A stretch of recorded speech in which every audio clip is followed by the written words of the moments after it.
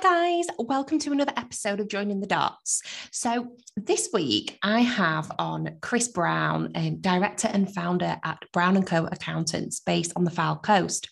So the reason I asked Chris on is because he's gone from working in, small local practices at the start of his career, straight after he left high school. And then he ended up working at KPMG, Preston office. So he was in Big Four. And he's also got background in accounts, audit, and tax. So then in 2012, when he got made redundant from the Preston KPMG office, he decided to take the leap to set up on his own, basically, on the Fylde Coast. That was in 2012, and he's now grown that to now around 10 employees ever since, taking on 5 new staff members purely in 2021 alone. So Chris really describes his firm as not your traditional accountant. He's very passionate about technology, digitalization, advisory, using social media for business, and just having a really strong local community presence. So I hope you really enjoy this. If you are thinking of maybe setting up on your own, or you've got an accounts background or audit background or tax background, because Chris is really inspirational. He's basically done it all, and now he's doing it on his own with a team around him. So enjoy. Hi, thank you so much for joining me on another episode of Joining the Dots. So I was having a little look through your LinkedIn this morning before we met, and you've had a really interesting career to date before you've set up Brown & Co over the last 10 years ago. So my first question that I kind of just want to ask you is, just talk us through your career, because you set up Brown & Co. Was it in 2012 you set up Brown? It was, yeah. So you've had your business now for, I suppose, gosh, it'll be like 10 years? Yeah, coming up to 10 years this year. Yeah. So obviously there's a whole backstory there as to how you've actually got here. You don't just, I suppose, wake up one morning and you've got your own practice. So just talk us through a little bit after you left kind of high school sixth form, done your GCSEs and A-levels. How have you got to here? Talk us a little bit about your career to date. So I suppose I'll start by saying that I never intended or never envisaged I'd have my own business. It was never, a goal or a plan. Yeah. So starting off, I didn't know what I wanted to do, to be honest. I knew I didn't want to go to university. I knew I wanted to sort of get straight into a job. Yeah. Training on the job, perhaps doing an apprentice of some kind. So I got introduced to a firm of accountants locally in Blackpool, a small one, 3-partner practice. Yeah. And started doing a day release at a local college for AAT. We're going back. It's funny thinking back to that time, where this was the time where you had to book the computer room. Not everybody had a computer. And it seems funny saying it now, but that's how long ago it was, which seems crazy now. But anyway, so I was only there for a year. One of the partners had an opportunity to set up another office with a larger firm of accountants. So I moved with him because I thought it would be a good opportunity. Yeah. So I moved with this partner to help sort of establish the Blackpool office. So I carried on doing my AAT, and I was there for a good few years. I realised that I kind of had to do some more studying, either ACA or some tax. So I knew I had to do something else because I was getting a bit bored of the job. It was just sort of... Yeah, you were just doing accounts. It was just a pure accounts role, wasn't it? Yeah, there was a little bit of tax, but it was primarily accounts prep, and it got a bit boring, to be honest. So I thought, right, I'm going to have to go, I'm going to bite the bullet here at this point. And my interest was tax. Yeah, my interest was tax. So I started doing the ATT, which was the tax qualification. So I started that, moved firm to a firm, again in Blackpool, a small single practice, where I had the opportunity of doing audit. So I finished off my ATT, and then I started to do my ACA, because I thought, if I'm going to stay in this industry, let's just bite the bullet, let's just crack on become fully qualified. So that's why I moved to this other firm, because obviously they were doing audits, and as part of the qualification, you need your audit experience. Yeah. So I didn't really enjoy it, but it was more of a tick box. You have to do the audit to get the qualification. Didn't enjoy it because it was just nobody likes auditors coming into the business. How did you find that, going into those businesses and being the auditor? Like, how is that for you? I didn't enjoy it at all, to be honest, because it's all, I mean, maybe if we'd got into the systems and processes a little bit more, that would have been a bit more interesting. But it was kind of just ticking and bashing, filling in the audit file, and it was just, I didn't feel like I was adding any value. Okay. They just wanted to get rid of you as quickly as possible, right? Like a bit of an unnecessary cost to the business. So I knew it wasn't long term. So I did that, and I was partly qualified, and I got the opportunity to then move to KPMG into tax, because that was what I really wanted to do. Yeah. So I was still part qualified ACA at that point. So then moved to corporate tax at KPMG in Preston. Yeah. And I finished off my ACA with KPMG, but I was doing pure tax. So obviously a very different world, very, much larger clients, a lot more complex stuff. But I really enjoyed it because it was, something to really get your teeth into, a lot of new stuff to me. But at the same time, you still had that smaller office culture. Yeah, I've heard that about KPMG Preston, that there's a lot of kind of like family feel there, a lot of integrity, a lot of, really good ethos there. So you started out after high school in accounts prep. You then tried a bit of audit. You then tried tax, and you was really finding that you enjoyed that, and then obviously you went into corporate tax at KPMG. So that was over kind of would you say like a 16-year period, I suppose, what you've just described there, from like the late 90s to early 2010s. I should be good at maths, but I'm hopeless at arithmetic. So then, just to kind of let everybody know, then you were corporate tax manager at KPMG Preston for a while, and then in 2012 they shut the office and you got made redundant. Yeah, well, I got made redundant a few years before they shut the office. There was a few redundancy rounds, I suppose, while I was there, but the one where I was made redundant was a bolt out of the blue. I think it got to the point where I wasn't particularly enjoying the job as much as I had done, because it became a little bit more competitive. And there was more pressure from Manchester and some of the other offices. Yeah. So I kind of lost the joy of the job, really. Yeah. But what I really like about this career that we've just kind of described there is that you've pretty much done a little bit of everything. You've done audit, accounts, tax, corporate tax. You've got your AAT, your ATT, and your ACA. I think what's interesting, a lot which came into KPMG didn't have the background I had. They were either they tended to be graduates, so they did ACCA, ACA, and CTA together, and they were straight into the role.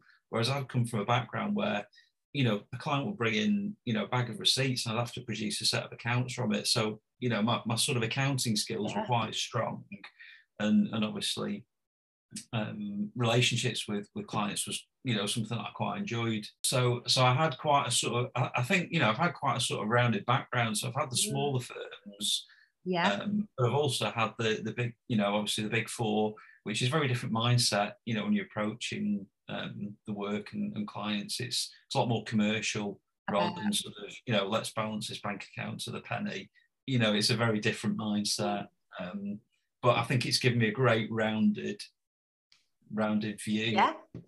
And then that kind of gave you the tools then in 2012 to set up on your own. So you set up Brown & Co. in 2012.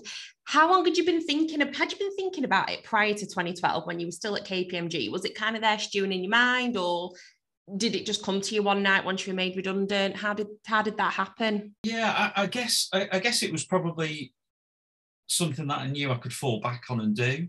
Yeah. I could do myself and sort of do everything for a client. So I kind of, I think at the back of my mind, I thought I could do it. Whether it was something that I thought, yeah, I'm going to go for it, and this is what I want to do is different. But I thought, well, do you know what have I got to lose? You know, I've got the experience, I've got the, you know, enough knowledge to be able to do it. Let's just have a go and do it. Yeah. You know, and you know, it was low risk for me, I suppose. Yeah. So you know, I just thought, right, let's take the ball by the horns and let's just see what we can do. So you didn't always know then you wanted to own your own business. You just thought when you left school and all these jobs you'd had, you just thought you were going to be an employee? Or I did, yeah. I always thought I'd just have a career for a lifelong career in whatever, tax, you know, sort of some form of accountancy. Yeah. So there was no plan to be self-employed. Brilliant. So did you have, when you set up then in 2012, were you thinking you were going to be like a one-man band, you know, really, really small practice for a long, long time? Or, because just to give people a bit of an idea, you've got like 10 employees now, haven't you, around that? Did you think you were just going to be kind of like solo, maybe have a bookkeeper or something for kind of this, or what were you thinking? Yeah, I think, you know, I didn't have sort of grand designs really. I think it was more a case of let's just survive and see how it goes. See how it goes. And I always probably thought it's just going to be me and perhaps one other person to support me. Yeah. It was never a plan to sort of, you know, grow the business. But it did take a while, you know, from setting up, you know, it did take a while to sort of grow the business. But it reached a point where I thought I can't, you know, either don't take on any more clients and we stay as we are, or we do something about it and we grow the business and we look to taking on people. So there did come a point where I was kind of forced to make a decision. And how long into the business being born was that, where you thought it's time now, people, you know, we're going to grow? So it got to about, I mean, I was doing some other little bits on the sides, working as like an FC for a charity. So I was kind of, my time was sort of split a little bit between the business and doing the financial side for this charity. So it got to about 2017, mid 2017, and I thought it's not sustainable. And I thought, you know what, I really want to make a go of the business. You know, it was growing, it was doing okay, but I thought I can do better. I know I can. Oh, so 2017, you start kind of ramping it up a little bit. You start bringing people in. Let's talk about those early days. So not early days of the business, but early days of starting to ramp it up a little bit. How was that?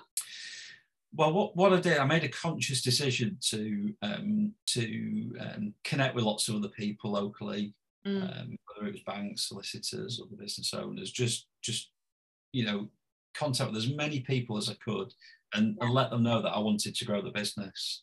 Okay. And one of the kind of opportunities I saw was taking over perhaps an existing business from a retiring accountant. So I kind of put the word out on the street that that's what I was thinking of.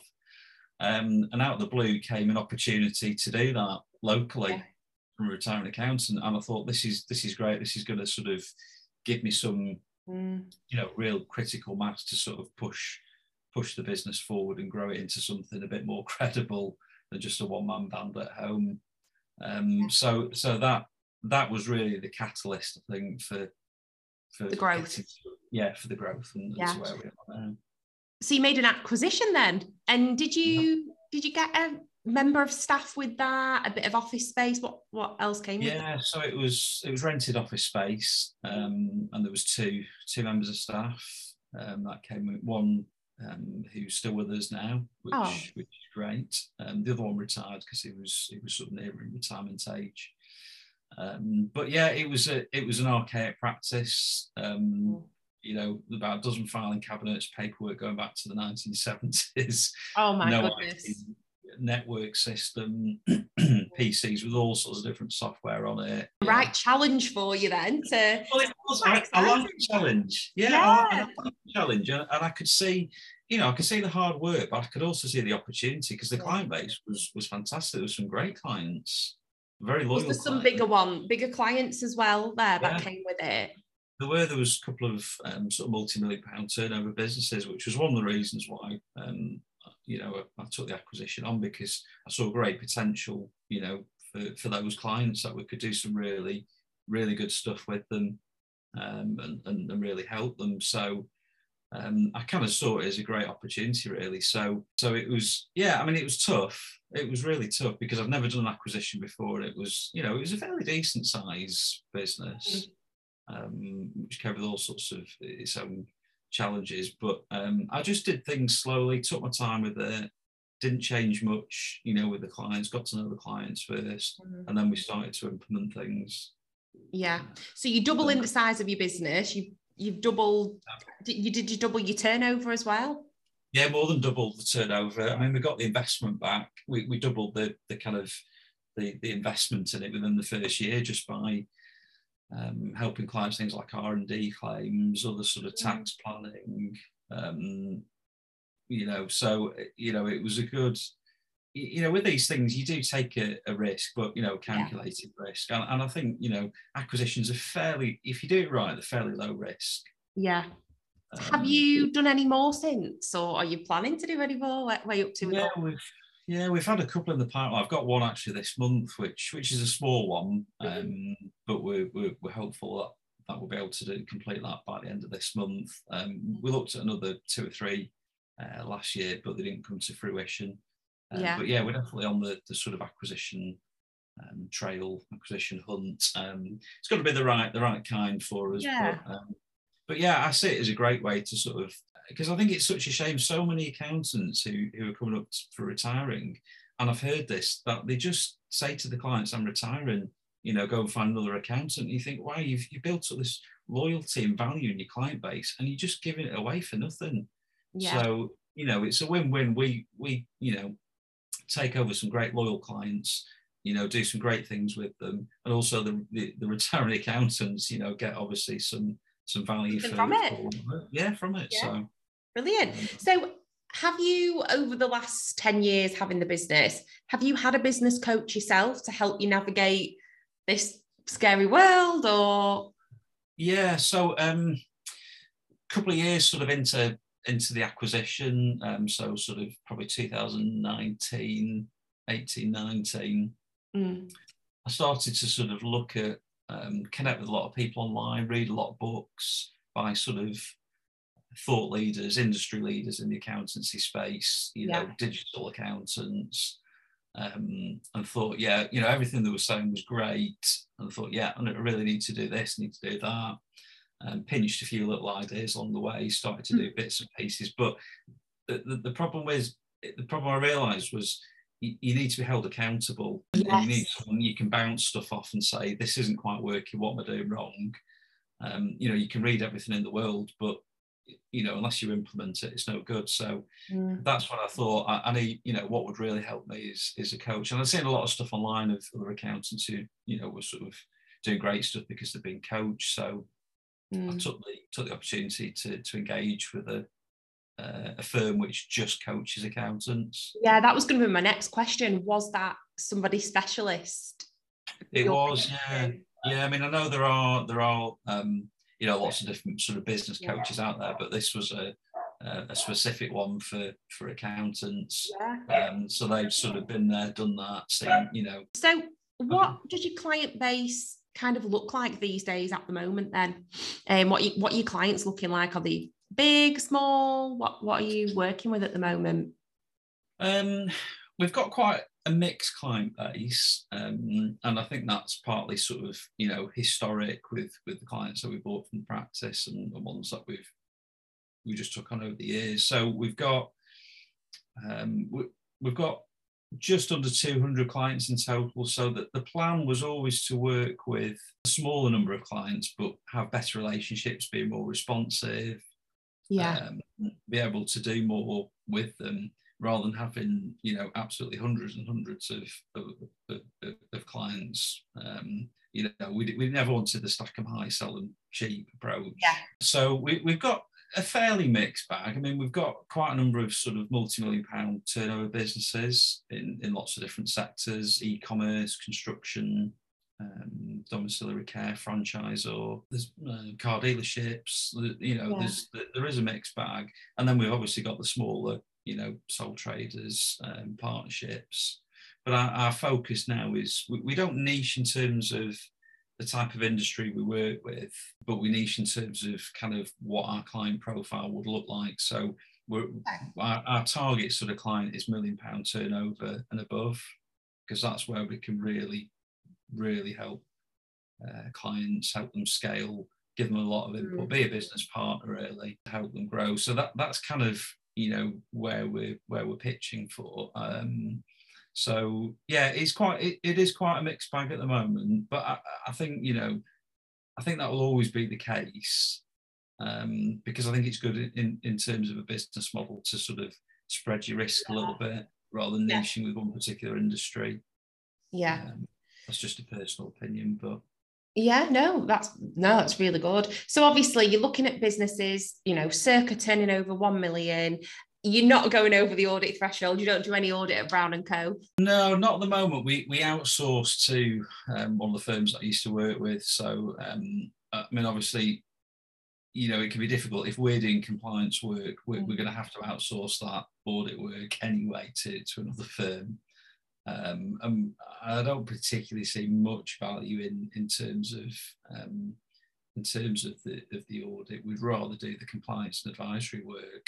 Although, having said that, we are considering whether we should register as an audit firm ourselves. It might work the other way. Another firm might be doing the compliance work and might have to outsource the audit. Well, we could help, and we could do other types of audit work as well.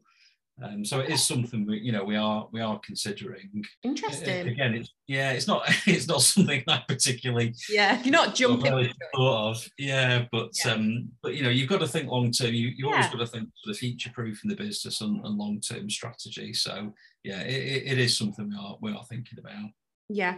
So you made that acquisition and kind of like after 2017 you took on that firm's clients, you took on a couple of staff. At what point did you feel like you started to need to take on more staff? Because now you've got a team of 10, you've got, people at all different levels, quite younger, fresher, greener people in the business as well. At what point did you feel like you needed to start doing that? And how was that? Yeah, I mean, it was quite early on. So after the acquisition, within a month or two, I remember that it was January 2018, and I had 66 tax returns to do that month. And I thought, this is not sustainable. I don't want another January like this. So we took on our sort of first employee, really, full-time employee. And it just went from there. Once you start to take on people, the business just naturally starts to grow, because it frees up my time to then develop the business, look for more work, look for more clients, look for more opportunities, and it was just a very gradual process from there. I mean, 2021 was one of the best years we ever had, and we took on 5 people just in that year. Amazing. So you've almost doubled your staff. You've almost doubled your headcount in 2021 on its own. Yeah. I mean, obviously it was a unusual year for many reasons, for obvious reasons, but and obviously there's been some winners and some losers, and we were just fortunate. I think why we were fortunate was in 2020, and stop me if I'm sort of jumping ahead of your questions, but 2020, when the pandemic hit, obviously priority was looking after clients, making sure they had funding, they could keep the business going, and they had us behind them. But we worked on our business, so we look. They always say the number one client is yourself, is your own business, and you should look after that first. It's the old oxygen masks. You're going to put yours on first before you help someone else. So we did that, and we invested a lot of time in our business. Yeah. Right. We had like a server in the office. Well, that didn't work any longer because everyone was working from home. We had to migrate data we had to completely changed two of our biggest systems, accounts production and payroll, so that the team could access it remotely. It was all stuff on security, so we did Cyber Essentials, all sorts of stuff. But we came out of that with a really slick business, and now it's remote. All we need to do is buy a laptop for someone, plug it in, and they're away. You know, they've got access to absolutely everything. So we came out of that a much slicker, more efficient business ourselves. So when we take on new work, new clients, it's scalable. And it's really efficient. And, you know, as a result, we work with clients, you know, nationally and internationally now. You know, and then you become an attractive place for local people living in Thornton, Cleveland, or Blackpool, wherever they live, to come and work for you. So that's how you've managed to get your 5 on in 2021. Do you want to become a training organisation? Because I know at the moment you're not, or you've not really got people studying with the ICAEW or the ACCA. Do you have plans to do that? We do. Yeah, we registered a year ago, I think, to be an ICAEW training organisation. So we wanted to get that in place first. I mean, the people we've got at the moment, majority are AAT or ACCA qualified already. There are some training needs which we're looking to support, but I kind of see that as something that I really want to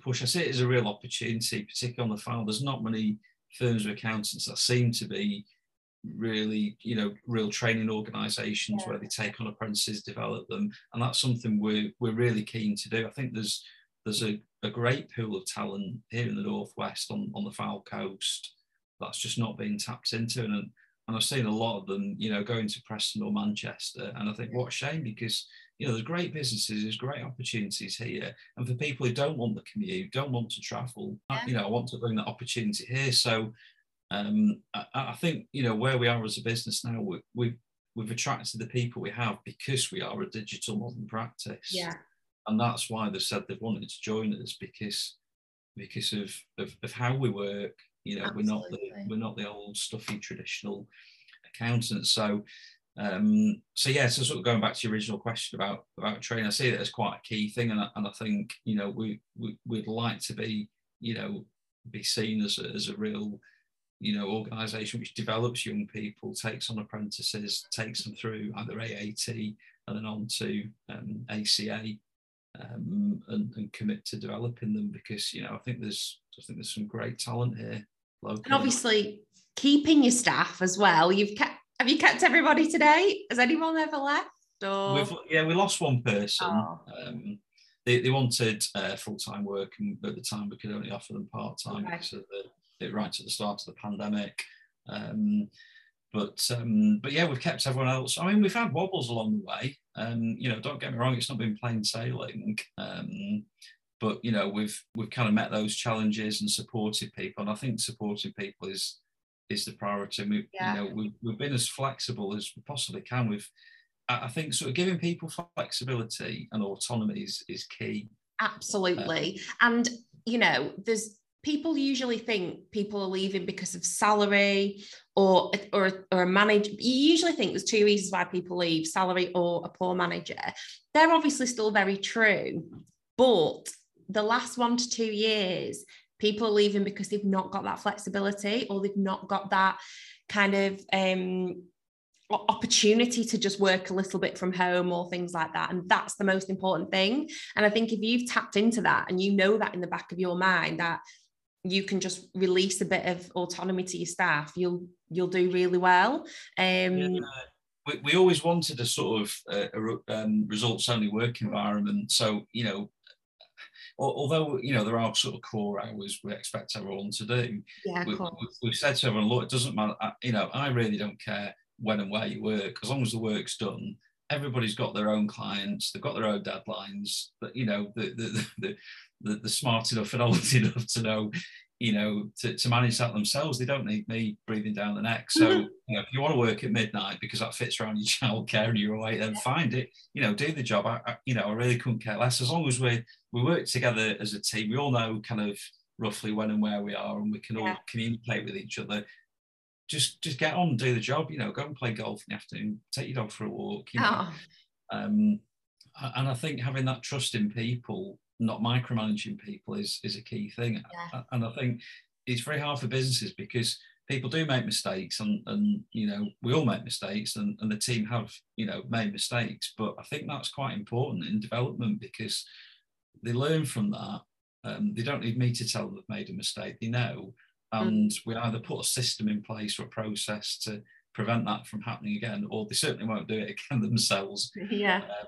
You know, so I think having that trust to enable people to grow and develop themselves is really key, and that obviously helps with retaining key people, retaining your team. Sounds like you've got a really supportive team behind you as well. Like, not only are you supportive to them, it sounds like you've got a good team. They're fantastic. Yeah, I mean, you know, like I say, it's taken us a while to get to this point, but you know, the team we've got now is just you know, I know people say, oh yeah, we've got a great team, but you know, we really have. They'll go out the way because I think we're quite blessed in this industry because it tends to attract people who are diligent, people who are conscientious anyway. Yeah, of course. And people who enjoy the work. And I think that sort of accountant's mindset is, you know, oh, I just want to, you know, if it means I've got to work another half an hour, I want to get this right. I want to get this done. And it's that kind of mindset. So I think that's part of it. But having said that, you know, I think you've got to get the right kind of mix of personalities as well. And culture, but I think, you know, we have that, and I think, you know, you do have to lead from the front, you have to lead from the top. If it's not right at the top, people aren't going to follow you, people aren't going to follow that or develop that culture themselves. So how do you think they would describe you as, like, their boss, the business owner, the manager? Go on, what do you think, how would they describe you? If I was sat here with them now, what would they say about you? What makes you a good boss? Oh, crumbs, I'd dread to think. You have to ask them. Do you think, so obviously you said you need to be supportive, allow them to have flexibility and autonomy for their work and trust them. What about, like, providing them with, like, a bit of challenge and things like that? I know you're quite, and making sure that they're not feeling bored. Yeah, I mean, going back to what you're saying, you know, why people leave jobs, I think the other reason is people get bored. You know, that's the reason why I left a couple of jobs, because I just got bored.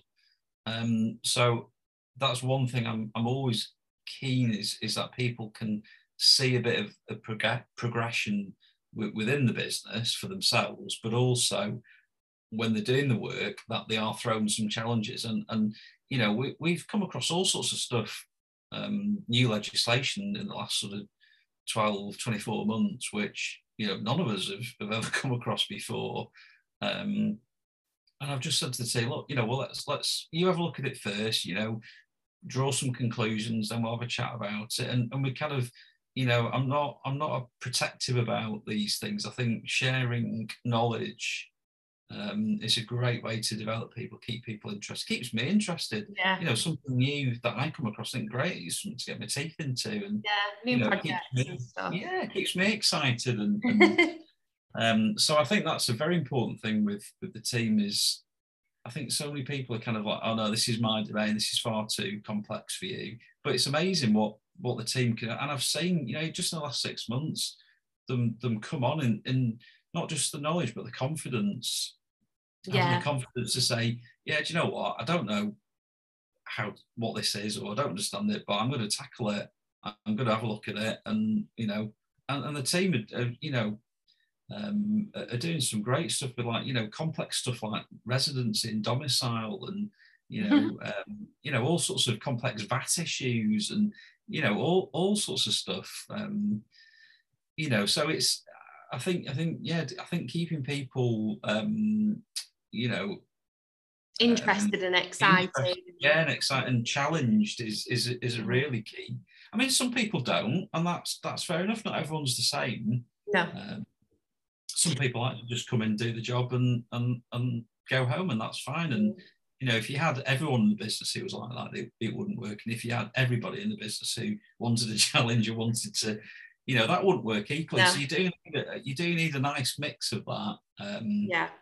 So you've changed your servers. You know, you've got a very slick business at the moment, very cloud based.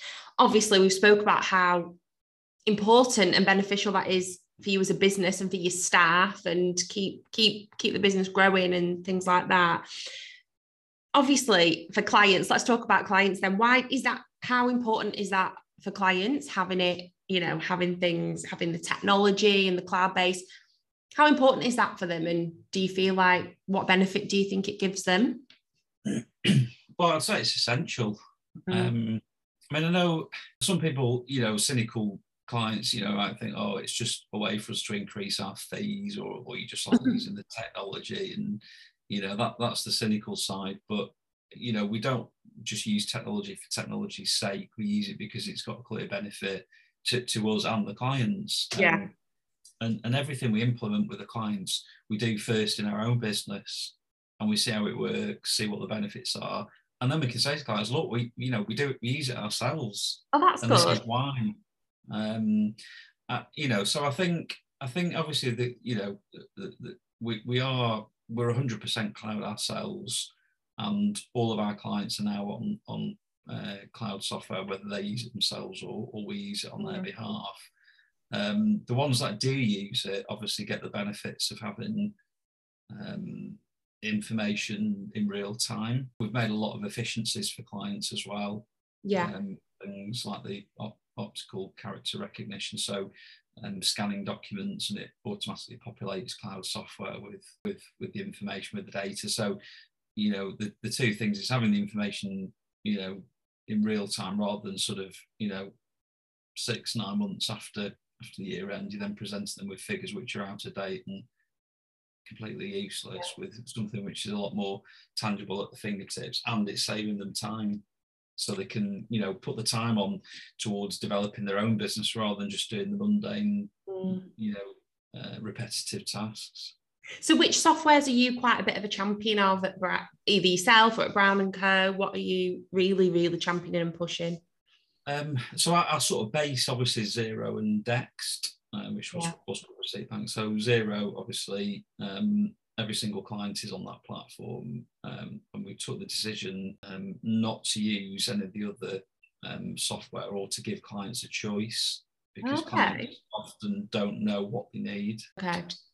They think they do, but obviously we're in the best place to tell them what they need, and it makes our business scalable, because we can put them onto the same platform. But not just that, it means we can become experts at that software, and help the clients, rather than having a multitude of different platforms. And to be honest, I mean, we've done it with a few multi-million-pound turnover clients. We've transferred them from Sage Desktop onto Xero, and the business owner couldn't care less what software is used. They really can't care. It's the people who are obviously inputting day to day, it affects them. But the decision makers couldn't care less, because at the end of the day, it's like, well, can I still get the information? Can I get it quicker? Can I get a better reports or whatever from better functionality? That, that's giving me the information I need to make business decisions. That's all I'm bothered about. I think people get hung up a bit too much on kind of, you should give them a choice, or what about this software? I think just make a decision and just go with it. So Xero is our obviously prime one. Dext is the other one, which we've got majority of clients on. We're still pushing to get that to 100%. So that scans, you can have an app on your phone, you snap it. I've got it on my phone for here at DocRecruit. Oh, okay. And I took your advice the other day. I bought something from Morrison's, because you said to me the other week, didn't you? You said, you can throw that receipt away once you've took a picture of it. And I threw it away. Not kept it in my drawer. Excellent. I took a picture of it in my car, and then I threw it away. So that's because of you, that. So you mentioned, obviously, you're non-traditional accountant, you want to be modern, using the technology, using the software, and being digitalized. What else are you providing your clients with then, in addition to like the compliance work? What else have you had going on the last few years, or at the moment? What else can you do for them, basically? Yeah. So I think two areas probably we've really sort of seen a need, and a way to really help clients. I suppose two aspects, and is sort of business growth and coaching clients as we've been coached. And the second one is funding. So we'd already started with the fund. I'll start with the funding first. We sort of started with the funding. We had a funding partner which we connected with before the pandemic, and we were so glad we did, because obviously with the pandemic we managed to raise just under £1 million in CBILS loans for clients, right? And that was because we were proactive with clients. So normally we would have waited till clients came to us, oh, we've got a cash flow issue, we need working capital, we need a term loan, we need invoice finance. Whereas now, we went to the clients and we said, look, this is a great opportunity. You're looking for growth, not just to plug an immediate cash need, but if you're looking for growth, there's a great opportunity. We'd never done that before, because we didn't understand funding, we didn't understand how it works, we didn't understand the different types. So we've connected all our clients onto the funding platform, so we can spot potential sort of risks and opportunities for them. So we can now look at each client's credit score. So if they're looking for funding, or they want good credit terms with suppliers, we can talk them through that. We can look at any potential bad debts. We can help them recover through that service. And obviously all the different types of funding we can help and support them with. So that's been a big part of what we do, because we're going to clients and we're saying, I want to help you grow your business, and it's like, well, I need some cash. I need a cash injection to help me do this, or buy some equipment, more working capital to take on new staff or whatever. So now we've got that funding partner, we can talk to the clients in a lot more detail about that, and about that process, and support them through it. So it's not just a case of saying, oh, we've got a broker, go and talk to them. We're involved, and the 4 times more likely to get the borrowings, because they've got us on board throughout that journey in the platform we've got. So that kind of started off our journey with, we probably did it the wrong way around, but we started with funding first. So that's been a big opportunity, and I think a great support for clients. And off the back of that was the business growth, the business coaching, which we've been doing the last probably 7 or 8 months with clients. So this is basically where we take the clients and we say to them, here's your current numbers, this is where you are now. Let's create a plan to where you could or should get to. So what's achievable, and create an actual action plan for them. So many clients do not have action plans. A basic thing like, what's your forecast turnover? What profit do you think you could, achieve? And all these different areas and cash balances, where do you think you could get to? It's surprising how many clients do not have that. So we say to clients, this is where you are now. Let's increase things by 5-10%, whatever you think is reasonable. Let's create the action plan. We've got a clear forecast for the next 12 months. And then off the back of that, what we'll do is we'll have a monthly call with the clients. So we'll sort of coach them and say, right, where are you at with this? What's working, what isn't working, why is it not working? And just challenge them, and like we've been challenged and accountable. And that really is the sort of the secret sauce to it, is, even if clients have got a business plan, how many are actually sticking to that and reviewing it on a regular basis. So you're holding them accountable, basically, aren't you, for the finances? And it's amazing, we sat clients down on the initial meeting, we said, and we've gone through, we created the action plan, and we've really honed it down. So out of lots of different areas, we've really honed it down. Said, what's your priority? And so we've got an action list of 6 or 7 actions for the next month, and they've all gone, wow, this is exactly what I wanted. This is exactly what I need. But no accountants, well, very few accountants are doing that. A lot say, oh, we do business advisory, but it's on a very reactive basis, and it's very still compliance led. And it is for us. We're still trying to improve that and help clients. It's still early days, but I see that as a huge opportunity for businesses that forget the set of accounts and tax returns. Could do that. That's not an issue. Most accounts can do that. It's kind of, how can we help you get where you need to be? Yeah. It's not just sort of financials. It's kind of all sorts of stuff like efficiency, systems, processes. Your staffing. It's all sorts of business issues, and it's not just the kind of how we can help you improve your profit. It's all sorts of. So, and obviously we've got loads of partners we work with where we can, if there's something we can't do, we can draw in. Yeah. We can draw in their expertise. Well, actually, that was going to be my next question. Is it really important, do you think? Well, I kind of know the answer to this anyway, but how important is it to have those key relevant partner relationships, that you can refer your clients onto? How important is that? And then have you ever had any really good or really bad, obviously you don't have to name anyone, but have you had any really good or really bad experiences with that? Yeah, both. So I think having those sort of strategic partnerships is absolutely key. It makes from us, from a business point of view, it makes clients stickier.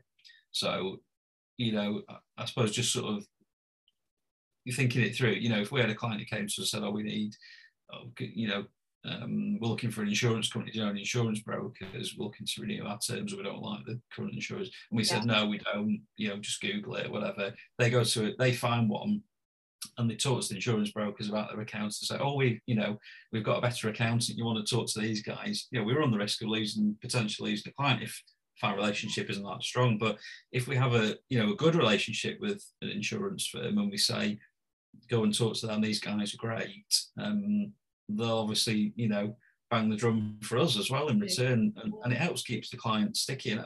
But it takes, the key thing is getting the right people, and with those strategic partnerships is finding people who have the same culture, the same mindset as yourself. Yeah. I think in the past where we've fallen down is where they haven't had the same mindset as us. And that's when it becomes very frustrating, because they don't work in the same way you do. They might be great, but if they don't align with your own values, then it's just not going to work. Yeah.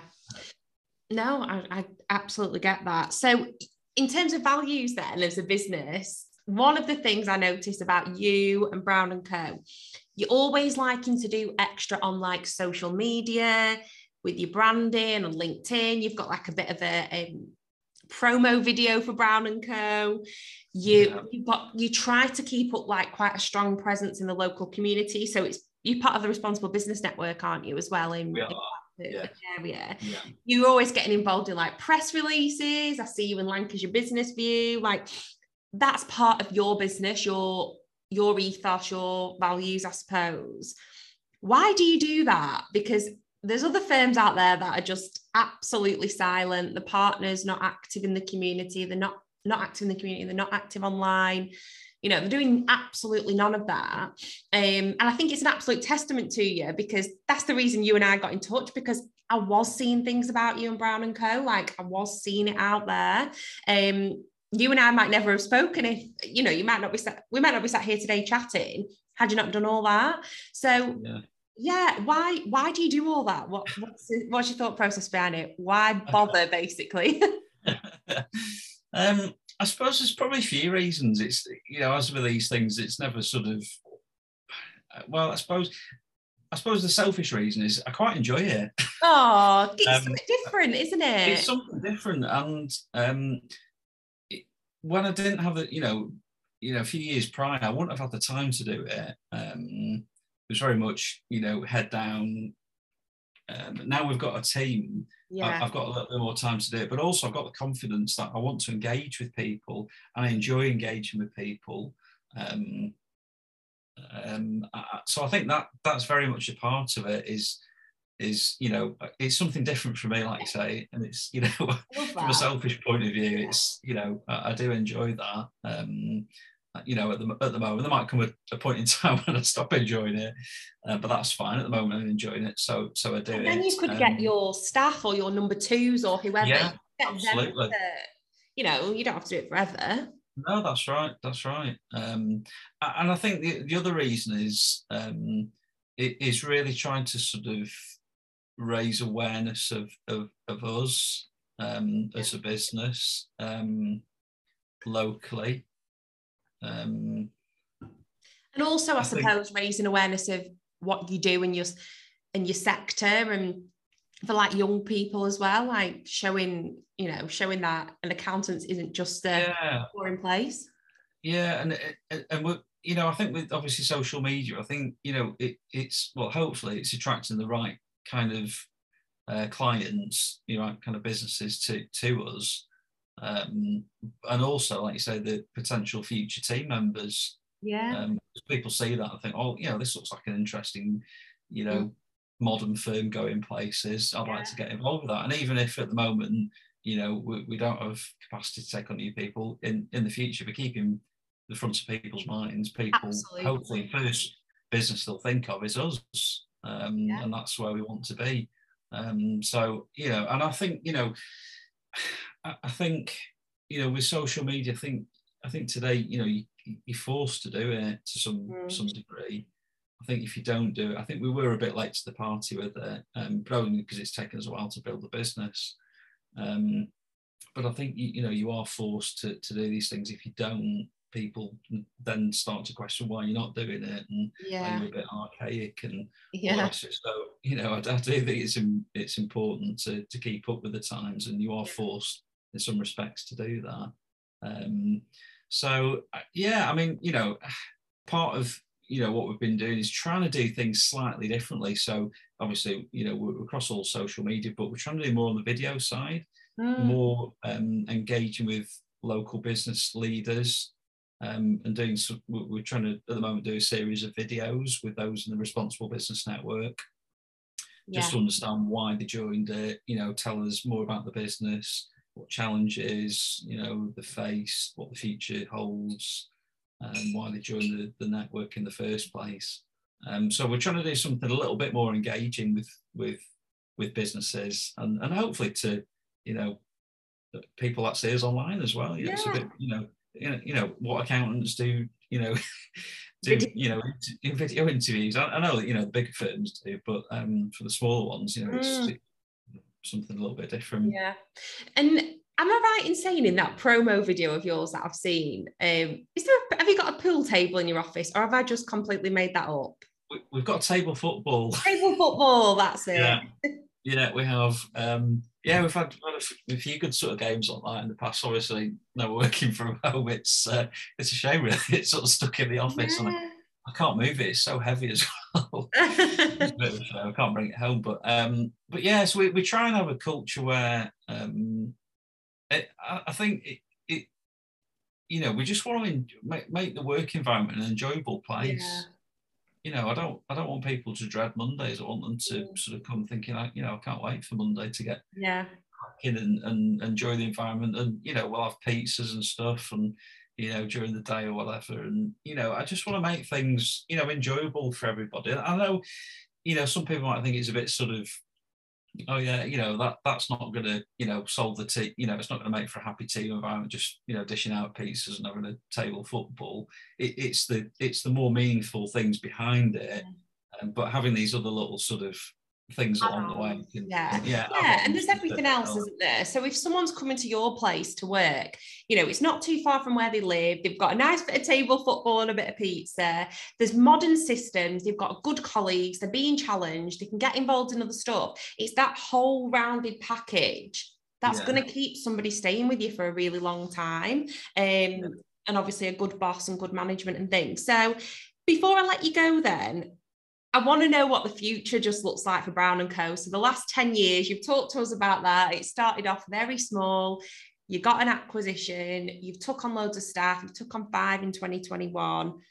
What does the next 10 years look like? Is there going to be, like you said, a bit more audit or anything to do with tax? What does the next 5 to 10 years look like for Brown & Co.? Yeah, I mean, it's always hard to predict, obviously, that far in the future, but, we want to continue growth. I think we're at a position where we can really scale up the growth now. We've got a great team, great systems in place. So we just want to be working with some great businesses, which we know there are locally, to support and help them, and working with the right kind of people who want to grow their own businesses, who need that support. We want to, I think in the next, the plan certainly in the next 2 years is to double the size of our business through both organic growth and through acquisitions. And I think that's achievable. And be an employer of choice, really. So we're attracting the right kind of people already, and we want to continue that, and with a view certainly to sort of start to take on apprentices and start to sort of bring people on. But we want to remain a really good, solid, independent local firm, which is known for giving really good business growth, robust tax advice. I mean, the crypto stuff is a whole new, that's a whole different area, whether that will take off in terms of advice, which we've already started on the path, doing some of that. But yeah, I think, we just want to be a very different, on the ball, ahead of the curve firm, which attracts the right kind of businesses, the right kind of potential future team members, and just create an environment where everybody enjoys what they do. Brilliant. Oh, I'm so excited for you. It sounds really exciting to just hear you say you're probably going to double your business in the next 2 years. I think that's exciting, and that's really admirable. So you've done really, really well. I'm really, really pleased for you. And I wish you all of the best of luck for the next 2 years, and then obviously the next 10 years of Brown & Co. But yeah, thank you so much for joining me. Oh, well, thanks for having this chat and interviewing me, Sophia. No problem. Good luck with everything, Chris. I'll speak with you soon.